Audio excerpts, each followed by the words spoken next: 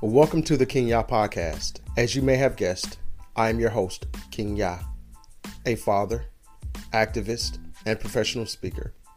On this podcast, we discuss relationships, criminal justice, news and politics, Black history, culture, and domestic violence awareness.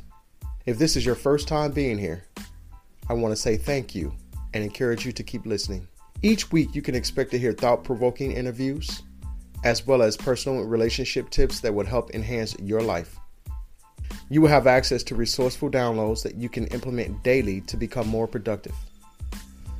Thank you for spending some time with me today.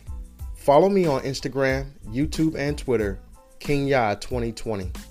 My podcasts are also available on iHeartRadio, Spotify, iTunes, SoundCloud, Anchor, TuneIn, or wherever you get your favorite podcasts.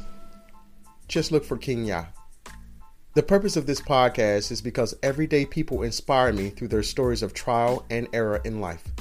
Now let's jump into your favorite podcast. What better way to share our stories?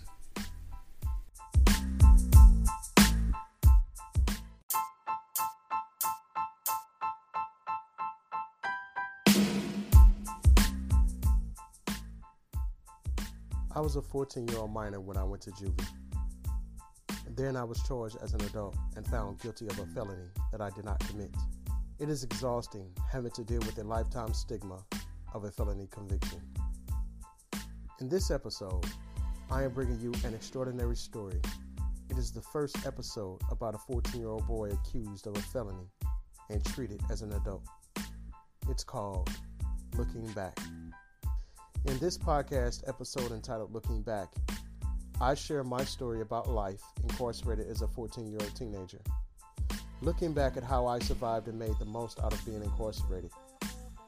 Looking Back is a podcast story on how I promised never to go back and swore to help youth in need of mentoring once released from prison at age 24. I never went back to prison or broke my promises. By looking back, I share my side of life growing up behind bars through this intro podcast.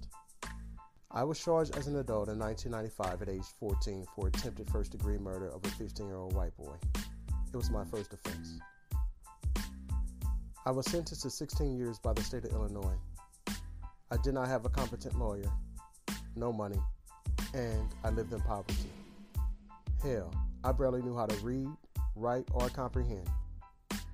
I was 14 years old when I went to the Edwardsville Detention Center until I turned 16. From there, I got transferred to the Illinois Youth Center, better known as IYC St. Charles. Because of the 16-year sentence, immediately I was confined to the Hole. The Hole is a jailhouse terminology for isolation confinement. This means you are separated from the general population. The Illinois Youth Center, St. Charles, has a non-public law that if you get sentenced to more than 8 to 10 years, you automatically go to the Hole. This means you will either go to another Illinois Youth Center or be sent to serve your sentence in prison. Teens in custody are supposed to go through the process of social rehabilitation. They should be allowed to attend school, anger management sessions, drug counseling, or get help with other activities offered at the various youth centers. The youth are supposed to have access to educators and psychologists who help them with rehabilitation, obeying the law, and learning how to re-enter and live peacefully in society. I could not believe it. I lost my freedom because I somehow was found guilty of a crime I did not commit. Please keep in mind throughout this entire time, I never got a chance to socialize as a normal teenager. Youth are allowed to stay in the youth center until they turn 18, and in some cases 21 to complete their remaining sentence. I remained in the Hole until I got shipped off to the Illinois Youth Center, IYC Joliet. I immediately enrolled in the GED program.